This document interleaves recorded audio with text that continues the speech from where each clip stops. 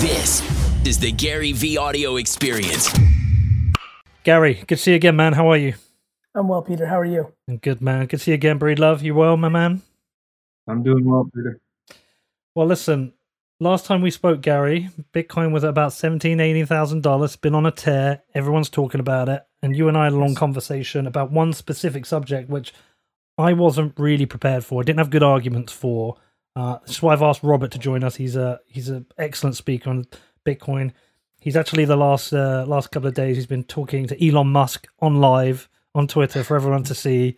He engages people, so I thought he'd be a good person to join us. I want to go back to the point we were talking about last time, where your concern. I'll let you explain it, but you expressed concern about Bitcoin. If it gets to say $200,000, what the response from the state might be. That was your biggest concern. But do you want to articulate that again? Sure. I would even change the word from concern. I think, hello to the audience again, and Robert, great to see you. As I've been pretty consistent, especially to your point, it has been on a tear, and I feel, I've had so many people ask me things. I've been trying to put out a little bit more for my community, and,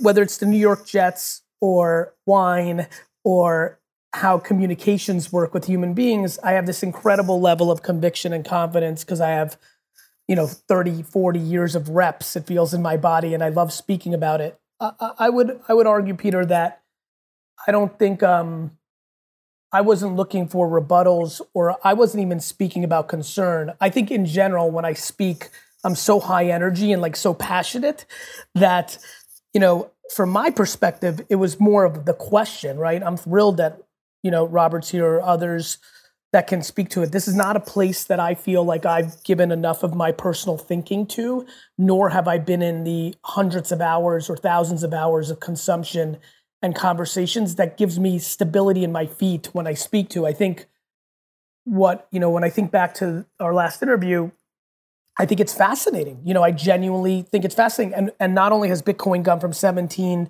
to 37 or whatever we sit with today, but the other thing that's happened during that in-between period is that, the Amazons and the Facebooks and the Apples of the world have pretty much, for all extents and purposes, shut down Parler, a social network in America, right? And I think it bleeds a little bit into my let there be no confusion. I don't know how, I've been quite busy, and I'm always looking on Twitter, but this is not a category where I feel like I'm a put the flag in the ground guy and say this. To me, it's more I'm genuinely curious what happens if Germany puts $1 trillion of its liquid into, a currency and tries to do Estonia 15.0. I'm genuinely curious if, about the concept of money, gold, Bitcoin, money being such a powerful part of the human experience that if whether it's 200,000 or 37,000 or 9 billion, all this is trust, brand, transactions, humans, and sovereign states fascinate me, right? And then, if you think about decentralization or human to human, there's all these incredible aspects of it. There's just also human self-interest, right? And so if you think about the pipes, so much of what happens with currency, there's the internet world, right? We don't have a secondary internet. So you have real life, you have the internet, there's going to eventually be a VR ecosystem that'll be fascinating. But to me, the people that control the pipes, of society, there's so much intuitively that I feel happens if money gets disrupted, that it fascinates me. It fascinates me. And I think that's where to me, Russia, China, it's a very basic, it's not like I'm so deeply educated in Chinese geopolitical, it's that China has obnoxious ambition.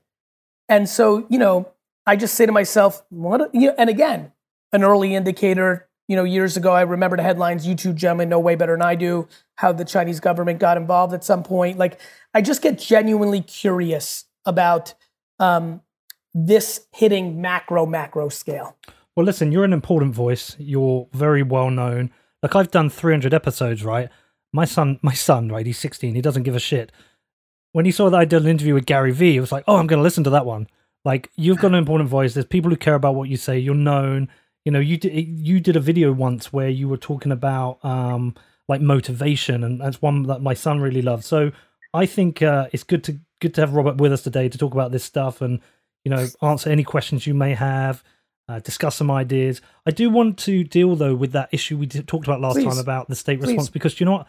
I didn't have a good response because I didn't know. When you said, look, if Russia bans, Brazil bans, India bans, what happens? I didn't really have in my head a good response. I did a poor job on that one. So I reached out to Robert. You know what's funny, my friend? Just real quick. I don't think it's about having a good or poor, like, I mean, I'm ecstatic now, and I can't wait to give the floor here to Robert, and I'm excited to listen. I think we can all agree it's going to be, as much as we have strong hypotheses, you know, there's just so much, you know, I don't think, for example, the Donald Trump presidency is not something, and the pressures it put on ecosystems, it's very hard to predict that, even if the three of us were incredibly educated in 1992 on American history and right? Like, you know, I think what I think Bitcoin's doing, from my perspective, blockchain, Bitcoin, wherever you want to take Bitcoin, let's stay on Bitcoin, because I know when I say blockchain, people get antsy about that. Bitcoin, I think it's putting pressure. And I think Robert's about to say some really bright things that are grounded in a ton of being in that space. And I'm excited about that. And what I'm excited about, though, not excited, that's not the right word. What I'm genuinely curious about, and maybe the reason your son or people, I'm the one place I do feel strong about is humans. That's what I feel good about, right? Yep. I think ultimately I'm more psychologist and anthropologist than I am much of anything else. And what I think is fascinating is when this puts pressure. Pressure is what's interesting to me. Pressure is what leads to war. Pressure is what leads to, you know, all sorts of things that, you know, make me curious. I'm not excited about that. I'm curious. Robert, I'd love for you to pick that up where Peter was kind of transitioning. Let me just jump in quick. I also think I think the parlor point's really interesting, actually, because whilst I am the not a fan of Donald Trump in any way at all, I've been a huge critic of his. At the same time, the control that the tech elite have in San Francisco to silence and people, it does concern me. And essentially, we've seen a president cancelled, which is fascinating itself. So we've obviously also seen Jack Dorsey talking about decentralization. So it is an important issue. But where do you want to start, Robert? Do you want to start about the state thing so we can tick that off? Yeah, great to connect, Gary, and thanks again for having me, Peter. I think there's a reason we're all struggling to get our head around this, and that's because currency traditionally has always been the domain of government.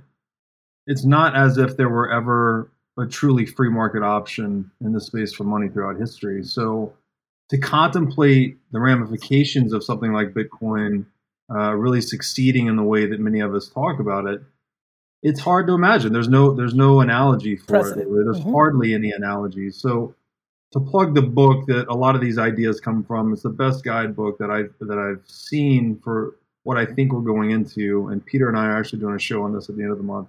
Is this book, The Sovereign Individual? I talk about this book a lot, but it was written in 1997. It predicted social media. It predicted the use of pandemics, actually, by governments to control borders. It predicted the emergence of anonymous digital cyber cash like Bitcoin, and it predicted a lot of other things. So to your point, Gary, money is the base layer, right? That is the base layer of human organization. People, I think the common misconception is that government actually produces money, but in fact, it's money that produces government. Correct. Once we moved into the agricultural age, and all of a sudden we had savings accumulated, right, whether it's grain in a storehouse or whatever it may be, governments emerged as a protection service, basically, around those stored assets. And the sovereignty of the state that we respect and adhere to today, it's really based on its control of money, right? If you look at what central banks hold, they hold a shitload of gold because gold was essentially selected on the market as money. And I'm sorry to interrupt, Robert, and their ability to control weapons. Yes. Right? Because I think, this is not a place I feel incredibly comfortable speaking to, but meaning I don't have incredible understanding of military or things of that nature. However, again, the simplicity of how I think about things allows me to like feel comfortable in saying like, as we're playing out right now, right? Like this gets to scale and it becomes humans that carry extra weight as voices, right? You look at an Elon Musk putting out a tweet about Signal and what that means for that platform, like the rise of the sovereign individual, the power that a human has in a decentralized, the internet's the middleman, nobody's a gatekeeper from me to talking to 98 people. It's exceedingly powerful. Well, what happens to that individual that becomes a threat to that nation? The weapons start to come into play. Right. Whether that's an FBI, whether that's a KGB, that's just history. That's just the way it's always worked. Yeah. And the main thrust of this book that I'm referring to is that actually encryption technology is changing the logic of violence. So by virtue of encryption tech making the cost of defense so much smaller, it actually decreases the returns to violence and changes the way we organize ourselves. So it's a really big idea, and it's a lot to get our head around. But one analogy that's helpful. But real quick on that, Robert, because that's exciting. Yep. I'm an enormous fan of 1 step backwards, 3 steps forward. Like, couldn't believe in it more. And I think the sentence you just said, I'm actually a believer of. Comma, are the people listening to this podcast right now, you and I and our friend Peter, are we just going to be the men and women that are involved in the 1 step backwards for the 3 steps forward as this emerges? That's a big unknown. It's a huge unknown. No one knows how this shakes out, and there's definitely going to be counter measures and counter strokes. The one analogy that I think is apt is actually the decline of the feudal age, which when the printing press emerged, I think it was in the last decade of the 15th century, there were 10 million books produced. This was roughly equal to the total amount of books ever produced for the hundreds of years prior to that. So we had this exponential explosion in access to information, and this broke the church's monopoly on information, essentially. So this had the consequence of creating more thinkers, making people more curious, more educated, and over time, the institution just basically became eroded by losing its monopoly. That's right. So what I think we're seeing, the similar allegory today would be encryption technology. Again, if we consider the purpose of the state is to preserve peace and protect property rights, we can now do that orders of magnitude more cheaply in digital space using encryption than is necessary in the government. So the state kicks, or whoever, not the state, Twitter and private enterprise kicks Trump off social media. Next week, 25 million users sign up for Telegram, right? Encrypted messaging app. So the act of censorship or the act of trying to suppress encryption technology actually drives demand for it. And this was similar to what we saw with the printing press. Church saw a bunch of books being printed. They lost their monopoly on knowledge. Thinking. Mm-hmm. They tried to press down on it. It actually drove the proliferation of the printing press. So it's creating demand for the very thing they're trying to stamp out. I couldn't agree more. The control of thought is extremely different than the control of money and weapons. Agreed. Right? So I think you're absolutely right. And I'm like, I'm head nodding in my head at scale right now. And what you're doing right now, and everybody who's listening, I think what Robert's doing right now is super important. I think history repeats itself continuously. I was an atrocious student, but was a borderline A student in history. And it was always this weird thing. Why did I get good grades in gym and history? And my mom and I used to joke about it. And only in the last 5 to 7 years, as I've started to understand myself better in like my fascination of humans, I'm like, oh, right. I needed that context and pattern recognition to be able to be good at predicting things. And it became foundational for me. I think you're making a great analogy. And it's actually why I believe in the thesis. What I keep coming back to is the in-between and the leverage points, the Pope, or, I'm a little undereducated on what, religion looked like at the time. The moves that person had versus the moves that Putin or the American, like, it just feels quite different. And I think that, to your point, I believe that humans will go in a certain direction. I actually think this story plays out. If I had a bet right now, if Peter was like, Gary, no, predict it, I would say, yes, it ends up in the place that the Bitcoin people of today think it ends up. To me, it's a timing question and what happens in between. For example, so much of what I bet on is that people underrate humans. I keep reminding people, even in these times, the world is so much better than it was 1,000 years ago. Do you understand that in 1930, the kind of genocide that was going on in the world, there's genocide going on now, but like the scale and, so I'm a buyer of the intuitive nature of us as animals to collectively do right. And I actually think a lot of what we're talking about here gets us there. I just don't know if it's 400 years.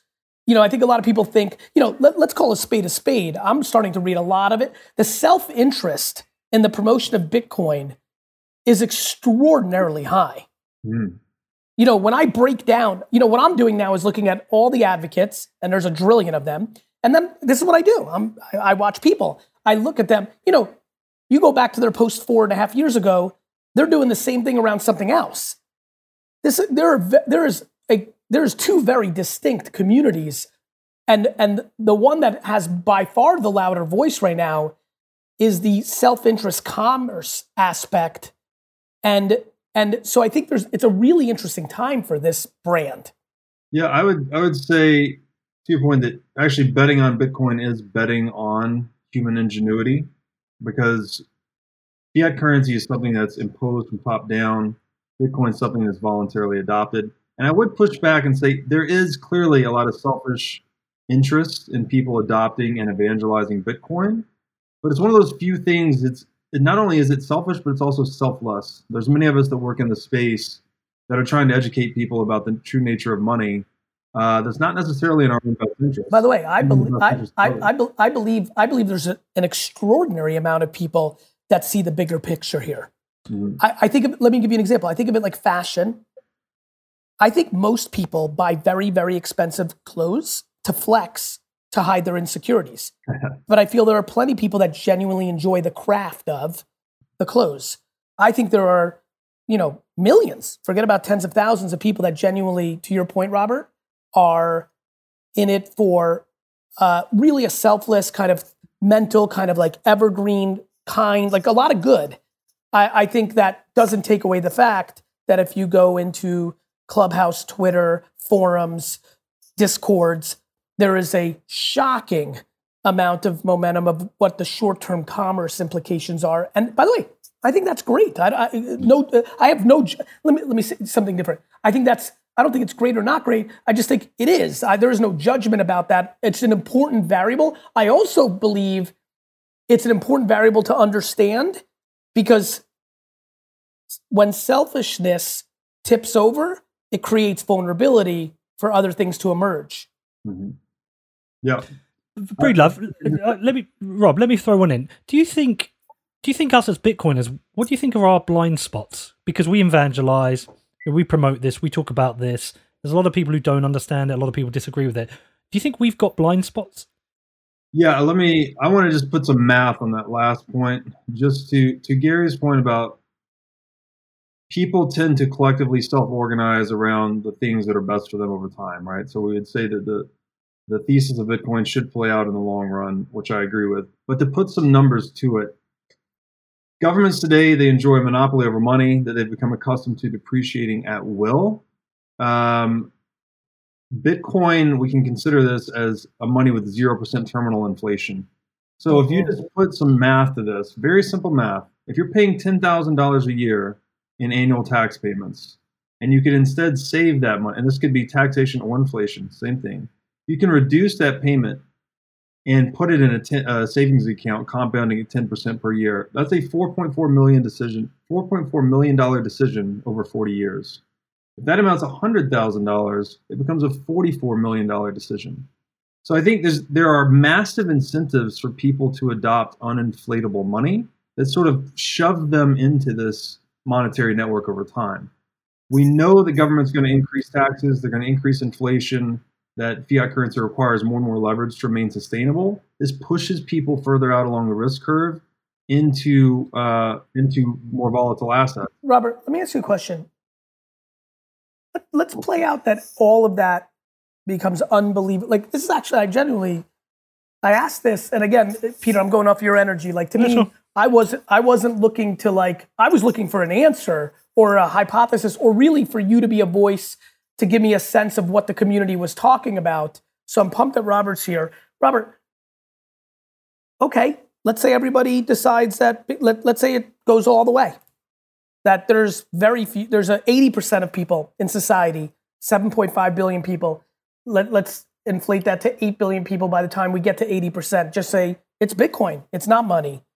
You know, what does happen to the nations in that scenario? Their revenues decline really rapid. Right. I know. I apologize. That part I know, brother. Yeah. I'm talking about, like, what's your intuition, or what has been the conversation amongst the community, or things that you've heard, or your own personal opinion? Like, that becomes non-sustainable. Of course. So this sort of plays into Peter's question too. I think these are the blind spots because this is such an unknown, this type of event. The closest allegories we have are something like the fall of the Soviet Union, where once it became because it's not, because it was within the structure of the rest of the world. You're talking about one little time. It's just not. As somebody who's born in the Soviet Union, somebody who really spends a lot of time thinking about this stuff, it's not, because there was alternatives for those people. Like, well, their alternatives were. I mean, what I'm saying is the size of the state being shrunk economically caused it to fragment, right? We went from the USSR to what, 30 countries? Is that about correct? But, you know, I apologize, but I think we're talking about stubbing a toe versus dying of cancer. Like, the Soviet Union falling and going back to the places it invaded, 70 years earlier, is just an extremely different conversation. To your point, and I think you're making a great point earlier, we can't use things that we understand. Right.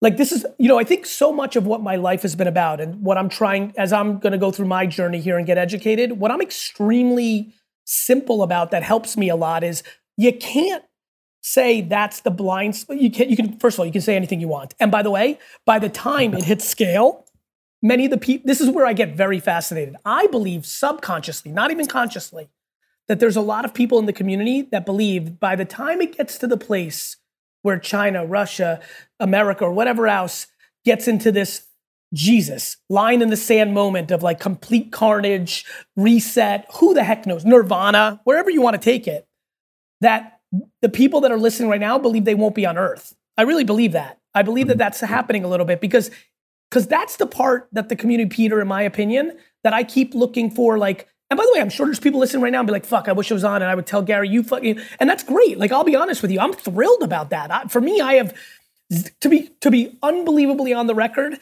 I have zero emotion or financial ramifications of Bitcoin becoming what the dollar is in every part of the world, or vice versa, because I'm an adapter and a counterpuncher. I'm not overthinking about that. I'm actually, as a human, incredibly curious what the community that's been in it really thinks is going to happen. The only other deeper historical analogy I can think of would be actually the fall of Rome, where their currency debasement led to their ultimate demise and fragmentation. The other thing there was the cost. Robert, correct me if I'm borders. Yeah, it just was unable to be supported by the agricultural economy. Here's my thing. Correct me if I'm wrong. Rome, which really was actually, and scary for American purposes right now, undermining elections or restricting. The USSR, just resource allocation to an arms race that, communism, is beautiful. Marxism is pretty on paper, but not real human. This goes back to the human question for me. It's almost like the internet, right? The reason the internet has think about what the internet has accomplished in disrupting so many norms, literally, and let's just call the modern internet a 1990 phenomenon, but like, let's call a spade a spade. It really started kicking more in like 94, 5, 6, 7 with America Online and other things of that nature around the world. I mean, to me, this is connecting everybody, right? The Soviets or the Romans versus the other people on Earth. This is actually, and correct me if I'm wrong, men, this is saying, hey, we're all going to be together on this. And the enemy to all of us, in theory, if you play it out that basic, is every other sovereign nation. It's them against us. It's breaking the entire board game. Yeah, it is. I would actually argue too that Bitcoin itself is even more prolific than the internet. We've had these distributed permissionless communication technologies. I'm with you on. I'm with you on that. That have reshaped. I'm arguing the same.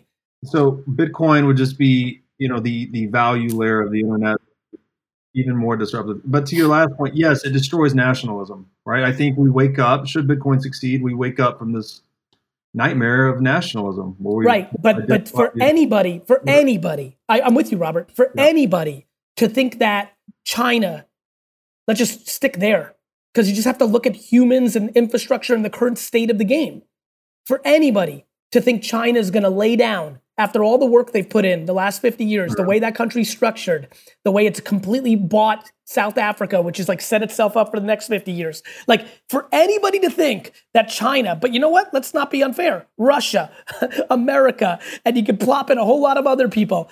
For you to think they're going to lay down. No, we don't think they're going to lay down. We could game that out if you guys want. But I'll let Peter. I do, but I want to game that out because honestly, that's the only thing I want to learn, to be frank. Right? To me, it's by far the most interesting conversation. Whether Bitcoin goes to 200,000 or 37, whether Ethereum for a different reason does X, Y, and Z, whether why did Facebook's thing not fail? Will Germany put $1 trillion into its own currency? Like those things are cute. Those are cute. Playing out the game theory of no nationalism is one of the heaviest thoughts that I've ever allowed myself to think. And I think it's fascinating. And I'm just genuinely curious how anybody thinks that happens peacefully.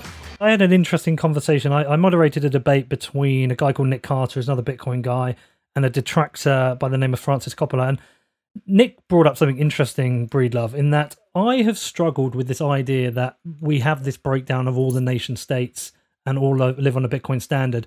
I've struggled to see how that actually happens, because I certainly think some countries are not going to allow the might of their military to fall. And they're certainly going to put up some fight.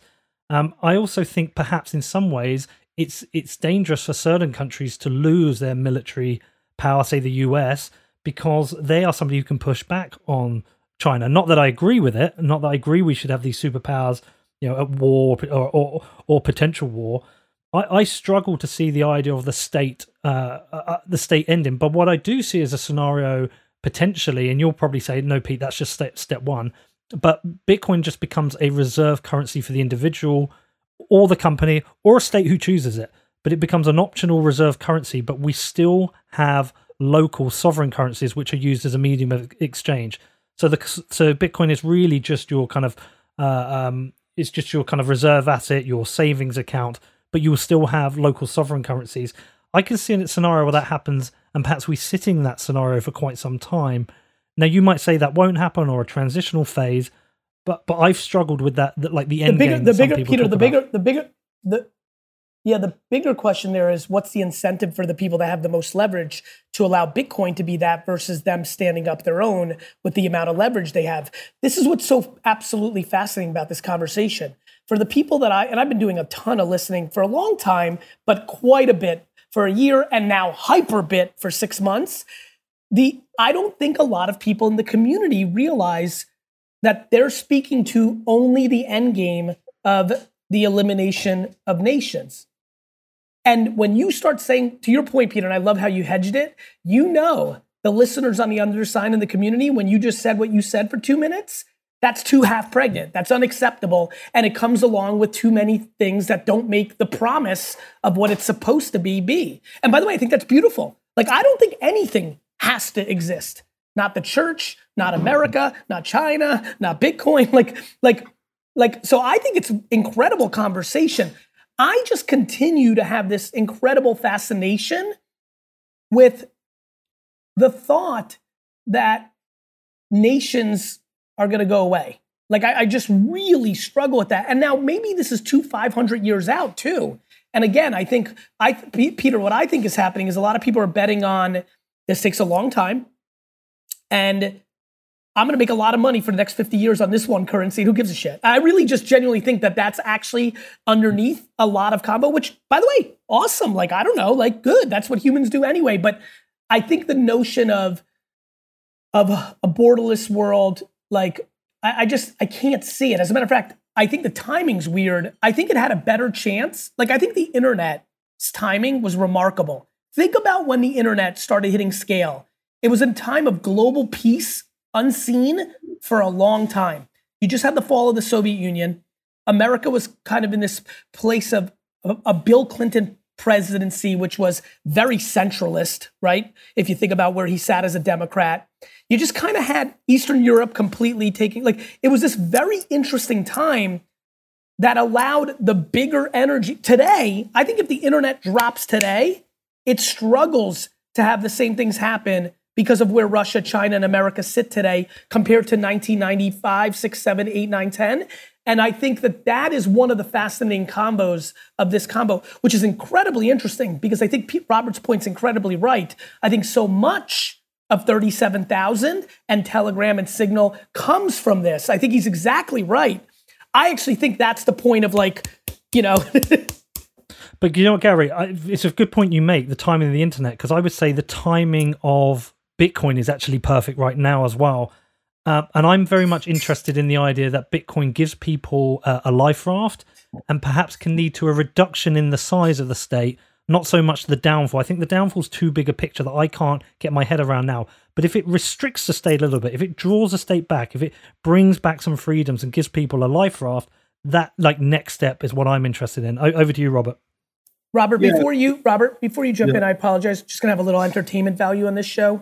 Our friend Peter here just tweeted a picture of us. I am looking at it because I like to multitask in these things. I didn't realize that you were a male model, Robert. Jesus Christ, bro. He's a handsome motherfucker. Look at him. Peter, what the fuck, bro? Look at this dude. Look at this one shot here. Dude, he's ripped. I'm impressed. He's a handsome Robert. motherfucker. He's smart as shit. Every girl loves him. He must be sitting on some Bitcoin. This guy's got some fucking leverage out here right now. He doesn't need the Bitcoin. Anyway, I need Robert. it. I'm Sorry, a fat fucker. I need the Bitcoin. He doesn't. Come on. Go ahead, Robert. Thank you, Gary. I'm honored. So to game it out, it's not like states and central banks are going to just decide that, oh, let's drop currency and we'll go to Bitcoin now because it's better for people. That will never happen, right? They want to hold on to this thing. However, what they're initially likely to do is to buy Bitcoin as an insurance policy against its own success. So, and there's a lot of other reasons, but we'll focus on that one. What I mean by that, if a board of central bank governors or any other sovereign entity is sitting around a table and they determine with 99% chance that Bitcoin will not work, right? Will not happen. So a 1% chance that Bitcoin does play out. Then mathematically, if we use today's Bitcoin price, approximately $40,000, its post-hyper-Bitcoinization, which is, Bitcoin eating everything, is roughly $100 trillion. So we'd say that's 100 trillion divided by 20 million coins, roughly $5 million. Unless a central bank or sovereign entity is more than 99.2% certain that Bitcoin has no chance of success, then their only prudent move is to invest at least 0.8% of their assets into Bitcoin as a perfect hedge against its success. Because if Bitcoin goes from 40K to 5 million, hyper-Bitcoinization price is 125x increase. So that would justify a 0.8% allocation of their balance sheet. Now, every time, there's also huge incentives to adopt first, right? The central banks or governments that adopt first benefit at the expense of those later. This is a whole musical chairs thing. Every time one does adopt, this same calculus gets run by another one. So we've increased the market cap of Bitcoin. We've increased the likelihood of its success. We've now gone from 99% chance of no success to maybe 98%. So a central bank or government entity would increase the allocation slightly more. And it's this gradual step-by-step process, I think, that will force even government entities into Bitcoin. And That's over time, the final conclusion, by the way, I know we keep saying like state, no state, but I don't think it's a binary outcome. The outcome is the state moves from a pure monopoly that's unaccountable to the preferences of citizens closer to a private enterprise over time as more and more capital is stored in this network and they cannot generate unilateral revenues through taxation and inflation. So I think the big move here is making states competitive. And by making them competitive, they should shrink and they should become more attuned to the wants and needs of citizens. Robert, in a lot of ways, doesn't that mean that Bitcoin plays out to just be a currency? Like I think you're making the argument for a lot of commerce-driven conversators in the community, which is great. Again, I'm going to say it again, like, I by nature am an entrepreneur and a capitalist. I was born in the Soviet Union, grew up in the US. Like, I don't think there's anything wrong with that. I think what you just articulated is a hedge, which is amazing, and speaks to why Bitcoin could go from 37 to 5 million, which is fine by me too. But I think that the community as a whole is in a very funny spot because they speak to the bigger purpose. They demonize currency. But what's really happening is, in a lot of ways, the ambition is for it to actually be a currency that's just a lot more than what the money they put into it so that they can benefit from it. And there isn't this bigger conversation of what the promise or opportunity at a bigger philosophical and humanity state. That's what I take for when I listen to something like that. I'm not judging that. I think it's an interesting part of the conversation. I would draw the line between currency being the domain of government always, and I see Bitcoin as actually disrupting or dematerializing gold, which is the base layer of currency even.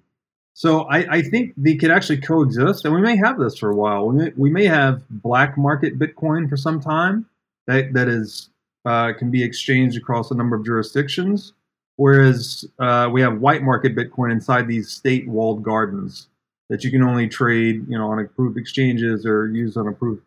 Can I ask you two a question? Because Peter, this was really why I wanted to be on your podcast. Really, to almost do a reverse interview to what I'm, trying to extract some information. What is the common conversation in the ecosystem? And take away the people that are so incentivized for Bitcoin that they're unable to see anything past that. Which, by the way, again, I don't judge. Actually, it's human nature, right? What is the current conversation in the ecosystem around the potential of other currencies gaining enough trust and brand recognition, infrastructure? Like how many, I'm wildly aware that there have been many other attempts, and, you see them on Twitter, whether it's Dogecoin, I remember Lite back in the day, and Ethereum's a whole different kind of like ecosystem a little bit. But actually, on a personal level, Peter, Robert, do you think 14 years from today, is there another coin, another currency? It might not be at 130,000 like Bitcoin. It might be at 16,000, but it's at 0.01 cents right now, or not existing right now. What's your intuition? And then, how much belief is there that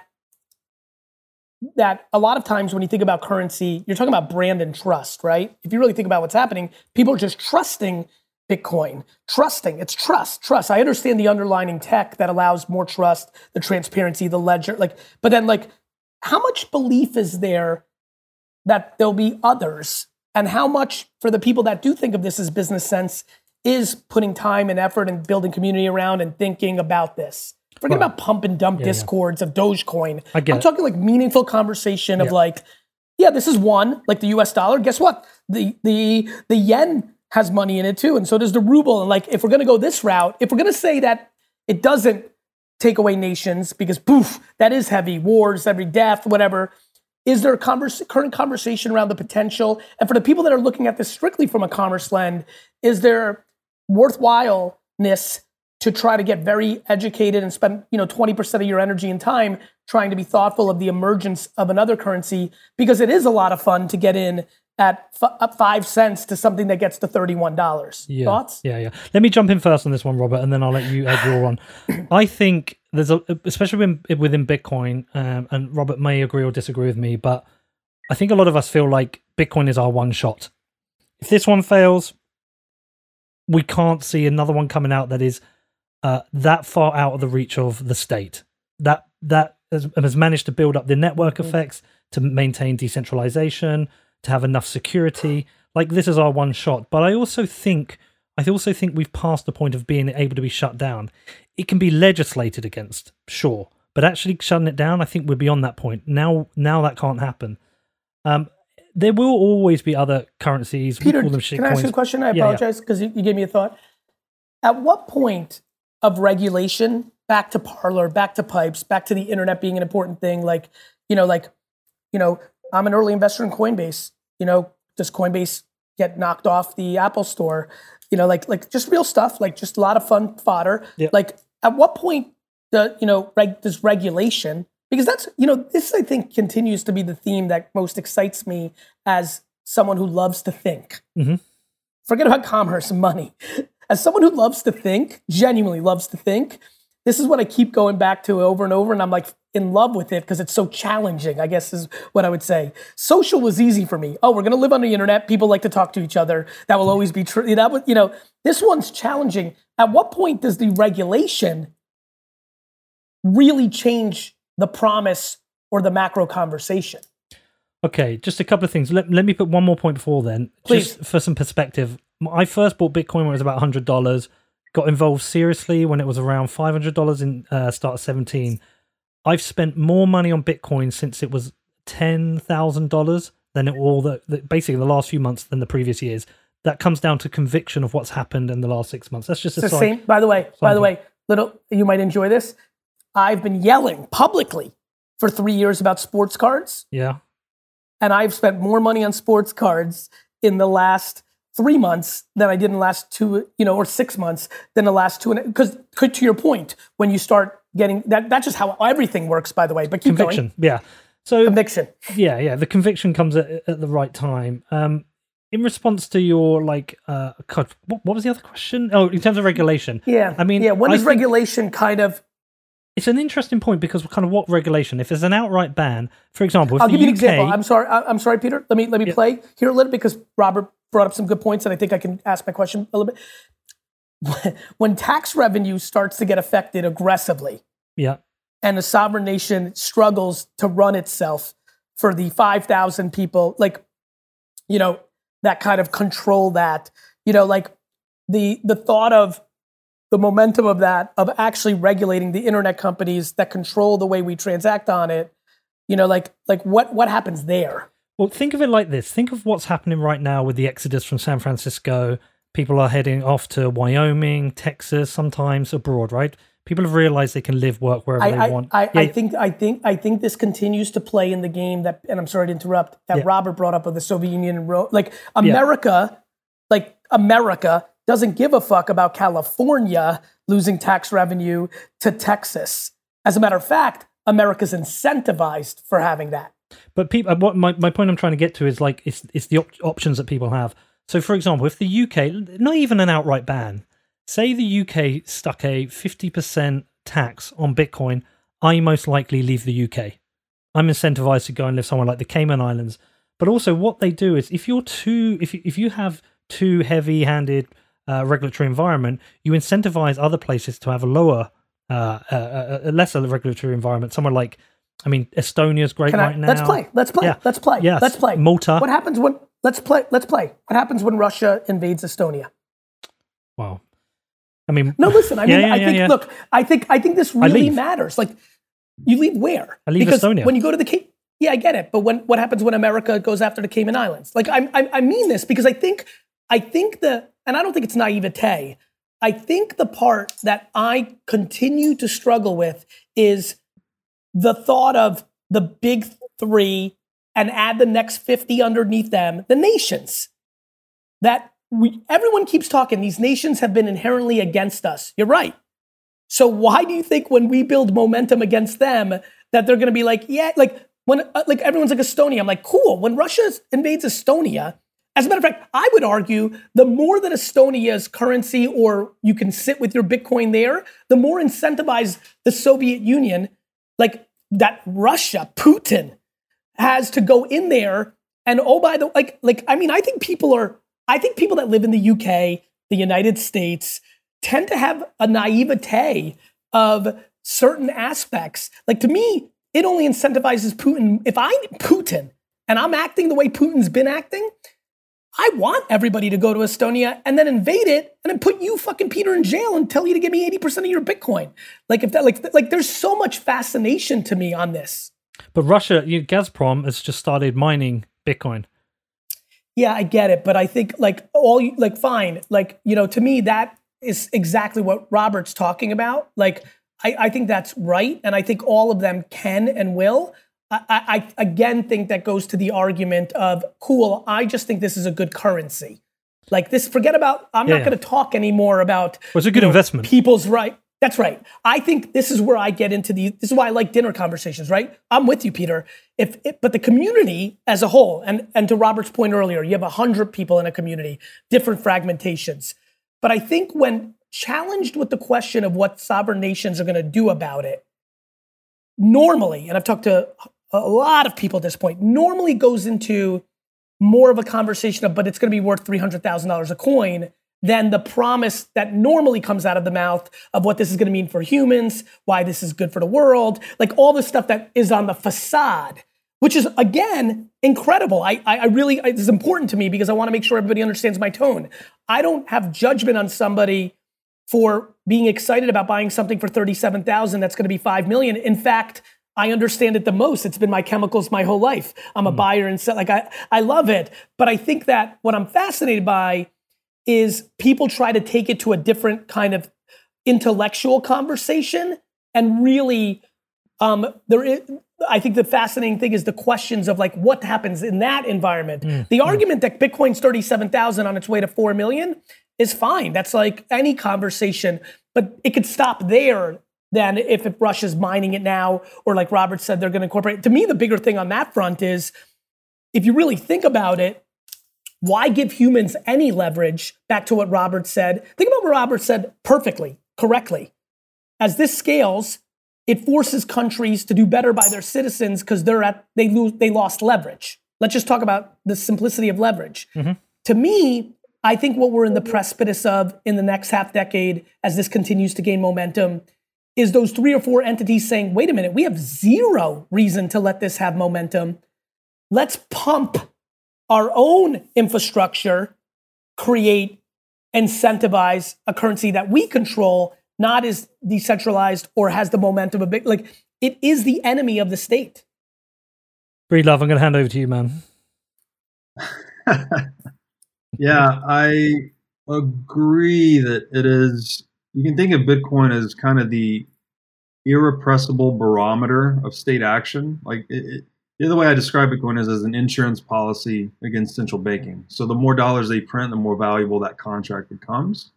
And it's something they can't hide, right? The gold price, they own, central banks own about 20% of its supply. So they've always been able to put downward pressure on it to keep their currencies relevant. But with Bitcoin, it's a different story. And I think too, the other thing that's challenging here to our mental model is it's very easy to think in economic aggregates, like, oh, what will China do, or what will Russia do, or what will the U.S. do? We have to remember that these are loosely coupled networks of different agendas and interest groups and people, and that when top line revenues start to decline, the thing that keeps this whole economic aggregate cohesive, that it tends to fragment. So the decision-making body itself goes from America per se to maybe it's more like Texas and California competing with one another. So I think that's a bit challenging to our mental model. And as far as the earlier question about the difference between Bitcoin and play that out, Robert, because I think this is great stuff, and I think it's going to really help me to think and everyone to think and you to think, right? So, again, in that scenario, what do you think happens at a Washington, D.C. level when there's actually the scale that you're talking? I mean, when you make that statement of Texas versus California, it's absolutely right, theoretically. You know what's so funny? It's the first time I thought of it. I think this is starting to get a little bit into Marxism for me as well. like there's certain, and here's what I mean. And I think let me tell you where I'm going with that, Robert. I believe there are certain things that look so great on paper and thesis that don't become human truths. Mm-hmm. And so like what you just said is exactly right, by the way. Like just like one day this will be watching 80 years and be like, damn, Robert was right. That's right. Like fragmentation. The question though is Roman, Soviet, there was other places to go. What I'm fascinated by Bitcoin is it's omnipresent. Mm-hmm. It is, and so that it by nature suffocates the option. I mean, to me, Russia, the UK, America, and China actually have an alliance on this conversation. Yeah, I agree that there are incentives to collude, right? Perhaps between these superpowers to maintain monetary authority. But if you look at, I think a quick study of history will prove that we've never seen effective concerted action among antagonistic nation states, especially at the superpower level. So I think that will actually that pressure to collude will lose. It will lose to the need to adopt first. Yeah. Can I ask you a question? Can I ask you a question? Would you argue, or what would your point of view be on the fact that America and the Soviet Union both had the ability to press buttons and create World War III at a scale and carnage we've never seen, and the fact from 1950 whatever to 1990 it didn't happen? Would you argue that potentially that is subconscious collusion? That's kind of like a game theoretic stalemate, isn't it? It's to the point where yeah, but I actually think it plays out in this scenario. I actually think superpowers do collude, in the macro game, just not the micro games. And I wonder if that rears its head. I wonder if there is a way to. Yeah, this is again. I come on this show hypothesizing. Yeah. These are for everybody. One more time. I do not believe I'm right. I really don't. I surely haven't done enough homework to really even begin to think. I think I'm more right in human social media dynamics and other things. But I like hypothesizing, and you're making this is such a fun conversation, and that's where my mind went when you said. Let's take the simple mental map here. We know that fiat currency. Central banking requires steadily more and steadily faster growth in the money supply to remain relevant, right? It's a debt-based system. You have to add more money to it at an increasing rate to keep it relevant. As that rate of money production increases, so do the incentives to adopt uninflatable money. I absolutely believe that. So it's almost a forcing function into Bitcoin, and then as you move into Bitcoin, it's accelerating that process again because every time we buy Bitcoin, I'm all sell dollars. So we further accelerated the inflation of the dollar and other fiat currencies. So I don't see how people don't end up here economically. I don't know what it shakes out afterwards, but it just. I think, by the way, good news, Robert. That proved out to be true. We're not even in predicting mode. Bitcoin's $37,000 a coin. $500 billion. Right. So I don't think that is even a conversation. And you made that point earlier in the podcast, and you're doing it again. And I think it has been proven. I don't even think we're hypothesizing. It has been proven to be true. After fiat fails, that's the big question. It's like, do we go back to a gold standard, or is this global digital non-state money we call Bitcoin a viable alternative? And I think the thing that's most fascinating to me is the community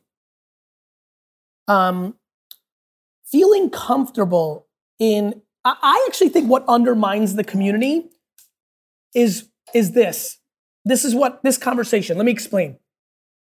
I think that people are coming into. I'm on Clubhouse. I'm in forums. I'm in Discords. I'm on Twitter. I'm reading. I'm talking to humans. I'm watching. Right. What's happening with the community right now is I think it's potentially making its own self vulnerable. Let me explain.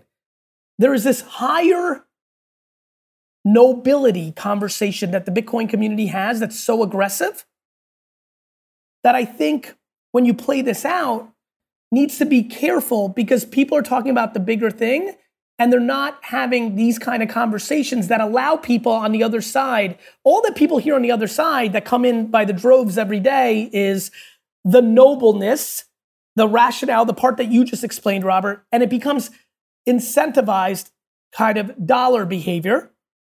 And I think as they all go through their journey of thoughtfulness and have combos more like we've had here in 2 episodes, you don't want to lose that trust, because then what you don't want to do is become the thing that you were fucking shitting on. And I think between what governments are going to do from a regulation standpoint and what the community is doing, it's kind of like network marketing, right? It's like the lifestyle. And then people come in, at first it feels good, and then later you kind of look up and be like, wait a minute. And I don't think it's the same, but I think there's a conversation to be had of how much responsibility is on the community that exists today, especially the people that have been anointed as thought leaders, to be a little more thoughtful about a complete conversation, which I think will create more trust, not the reversed. Right. Agreed. Yeah. I think Bitcoin's greatest vulnerability is somebody coming out with 21 million coins and having a thoughtful conversation on both sides, which will then gain momentum with human beings in a way that are a little bit more thoughtful and practical and not self-interest oriented. Everyone's self-interest oriented. And by the way, so everybody hears, I don't say that, what I just said, I don't say lightly. There's so much infrastructure, so much network effects, the years that Bitcoin's been, I get it. What I'm saying is, don't underestimate trust being lost as an incredible vulnerability. Do you know what, Robert? It's actually, I just want to say, it's a good point in some ways, because, I mean, I'm a big hypocrite for this, for jumping on the memes and, laughing at people who don't like Bitcoin. And the other thing is, as the price gets higher, when we head into, say, 6 figures, and when we get, I believe it's an if, I think it's going to get worse, actually. I think we'll meme more, and the people who didn't get in will be more distrustful of it and a bit more salty that they didn't. And there is a potential that it feels too far away for some people to get in. I think Gary's making fair points there. Yeah, I would just add that it sort of gets back to the difference between Bitcoin and alternative coins. The thing that makes Bitcoin so special is that it has proven itself immune to human opinion and politics, right? It's fought these civil wars. It's achieved this level of network effects, liquidity, decentralization. 21 million, as I've said before, it's like we had 2 certainties in life. We have death and taxes. We've introduced the 3rd certainty. It's 21 million Bitcoin. And it changes the entire game of being a human on Earth. Robert, I think Bitcoin's next. I think there's some real validity to that. I would also caution everybody in understanding that 10 years in the scheme of human behavior is awfully small. And again, one more time, I'm going to say it again. I have zero interest in thinking Bitcoin is not in perpetuity. I also have zero interest in thinking Bitcoin's in perpetuity. I think this is an incredible time to think and learn and evaluate. And I think, Peter, your point is so well taken. People that bought Bitcoin at $500 or $80 or even $3,000 and that 21 million fragmentation holdings is subconsciously and consciously affected by believing it's in perpetuity. And I do think, Peter, as it continues to explode, and if it explodes quickly the way it is, you have a quick hyper overreaction in the other direction for it to not. And I think that is, a really interesting conversation. But Robert, I agree with you. I mean, the brilliance in how it was structured, the mining ecosystem, I do not underestimate what 10 years is. There was plenty of things that came along in the 2015, 16, 17, because I was paying attention more there, that tried to be the next current. Like, I'm with you, and I think the community should have a lot of conviction. I just think that we have not had the real wars yet of this, because when you play the chess out of what this actually means, I do think it gets into Cuban Missile. I'll tell you what I think is the wars. I think the Cuban Missile Crisis was the collusion, Robert. Mm-hmm.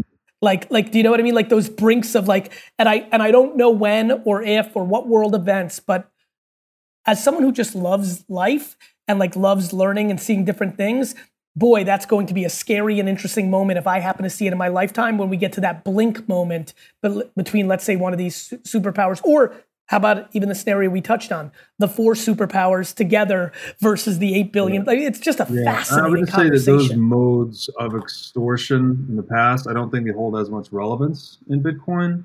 And then the last point is that So Bitcoin's apolitical money. It's more like the internet.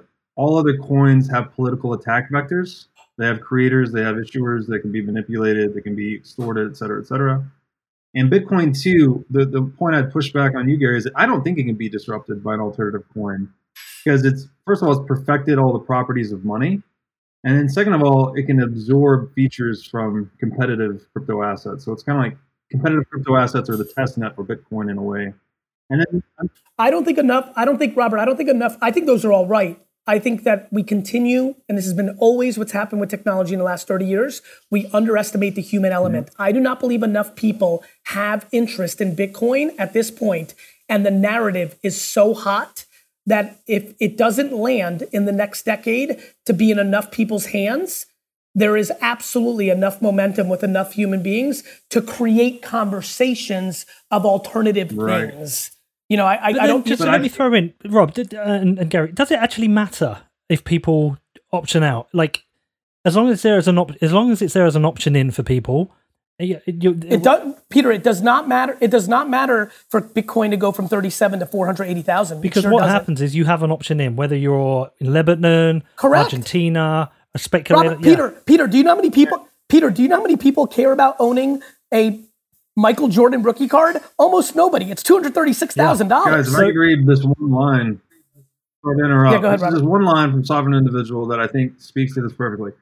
Market forces, not political majorities, will compel societies to reconfigure themselves in ways that public opinion will neither comprehend nor welcome. As they do, the naive view that history is what people wish it to be will prove wildly misleading. This is like an economic fundamental technological change that I don't think politics can sway. So even if a big majority of people said, hey, we don't want Bitcoin anymore, we're going to try to go another direction, the incentives of Bitcoin still force itself upon them. So it's like by the way, Robert, I'm actually you'll appreciate this. I couldn't believe in it more. My question is, does China blow up the world?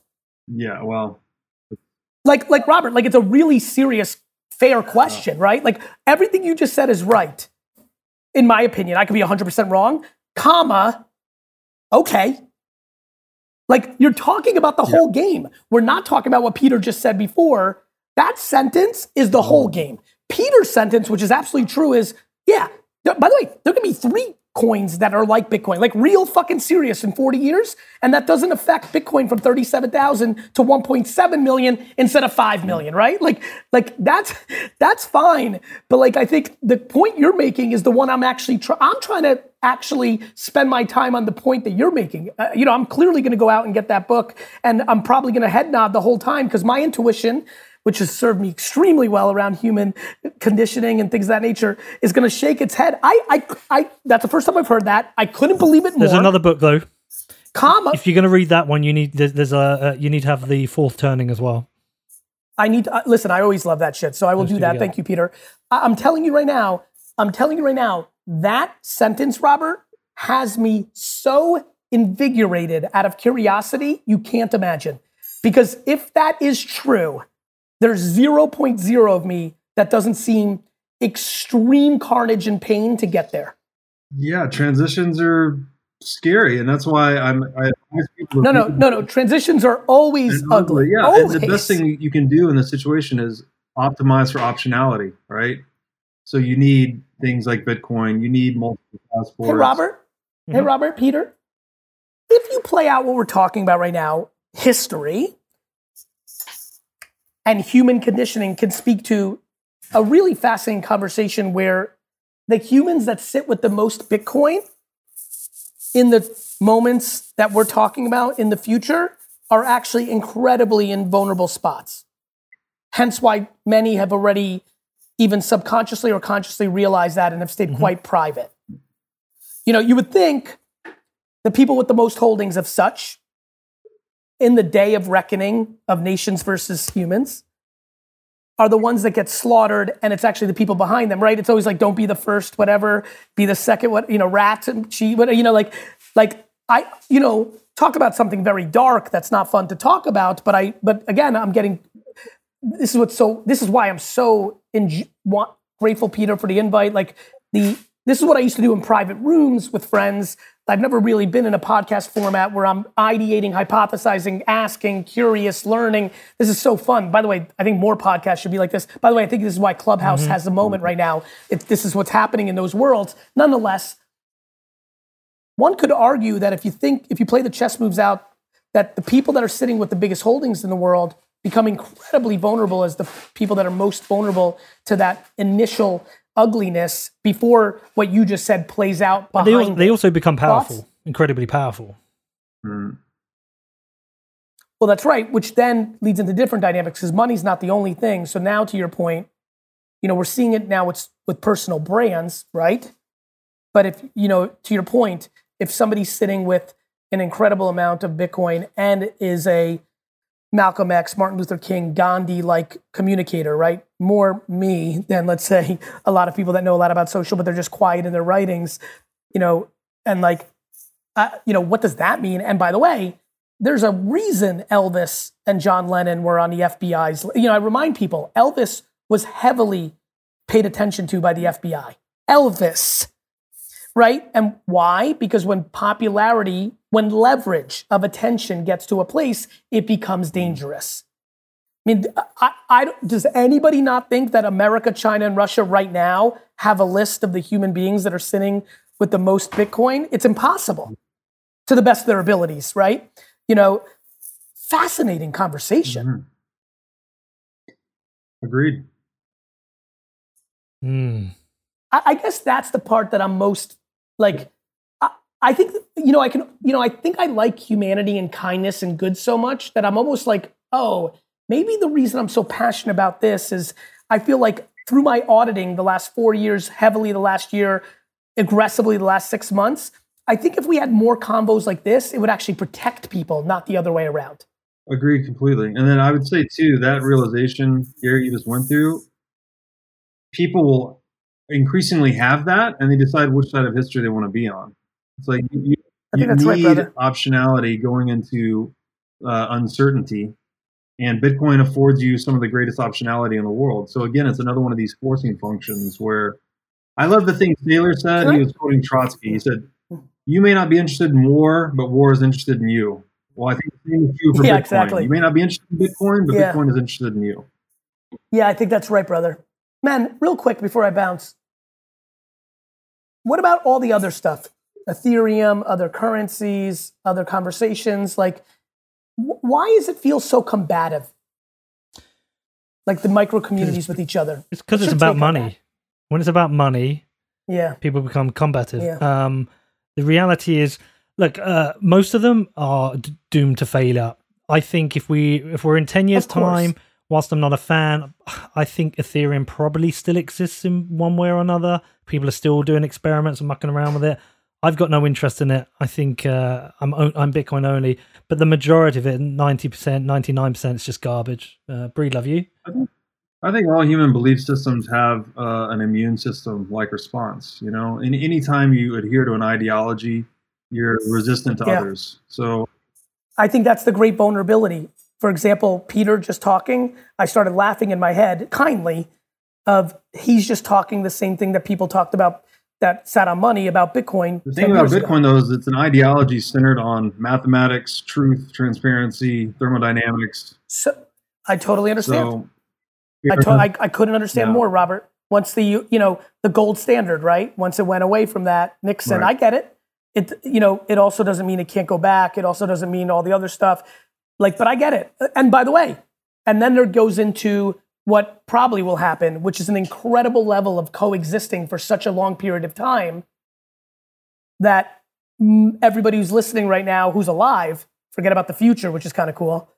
Could you imagine listening to a podcast right now of people talking about the first actual paper currency? Let's just talk about that for a minute.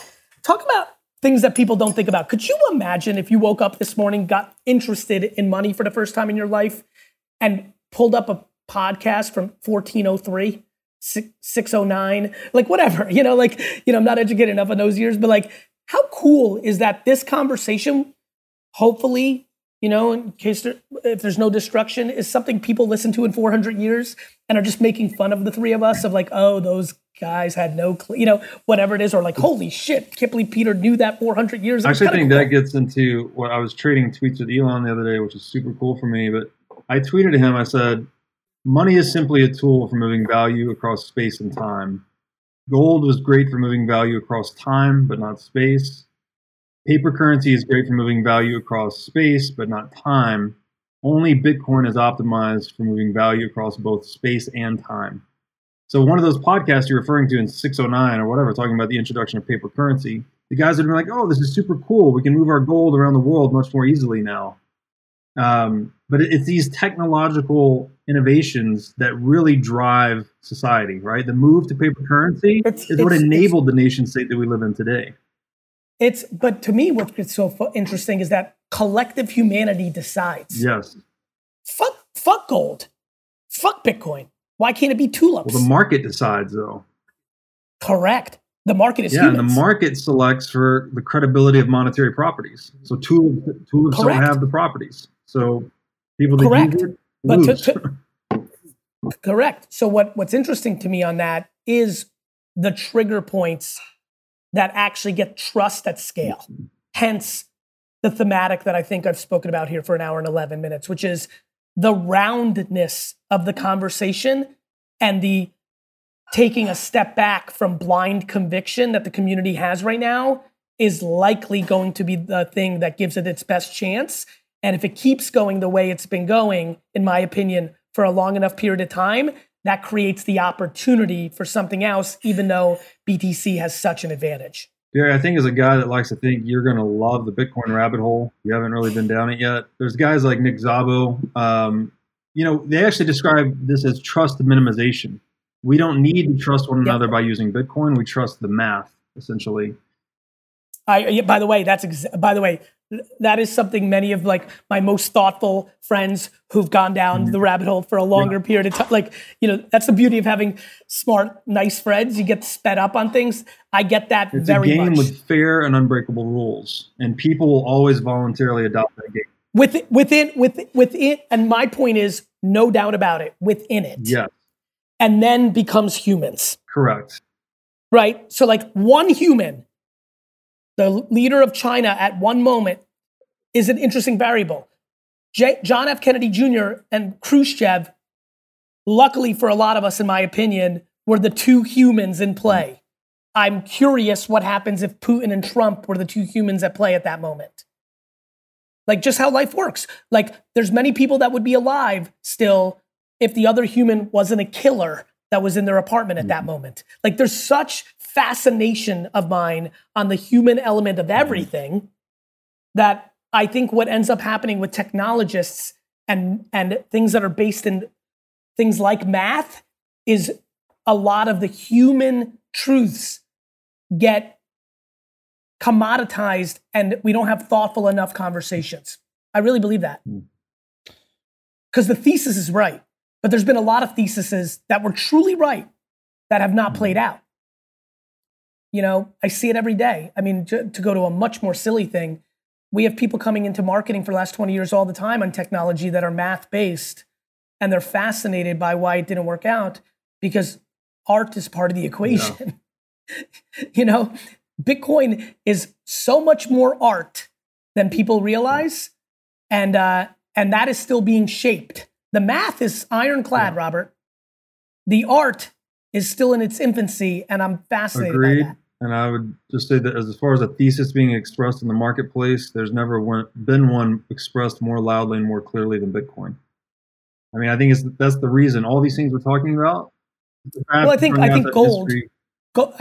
I think the reason everyone tries to attach it to gold is gold clearly pulled it off. I'm not educated on how. Gold has the greatest, longest story, but Bitcoin has the fastest growing, most. Well, that's because there's something called the internet. Incendiary story, exactly. Yeah, it's called the internet. The speed in which that's right. So I'm with you, brother. Instagram did a hell of a lot quicker to its 10 million than the telephone did.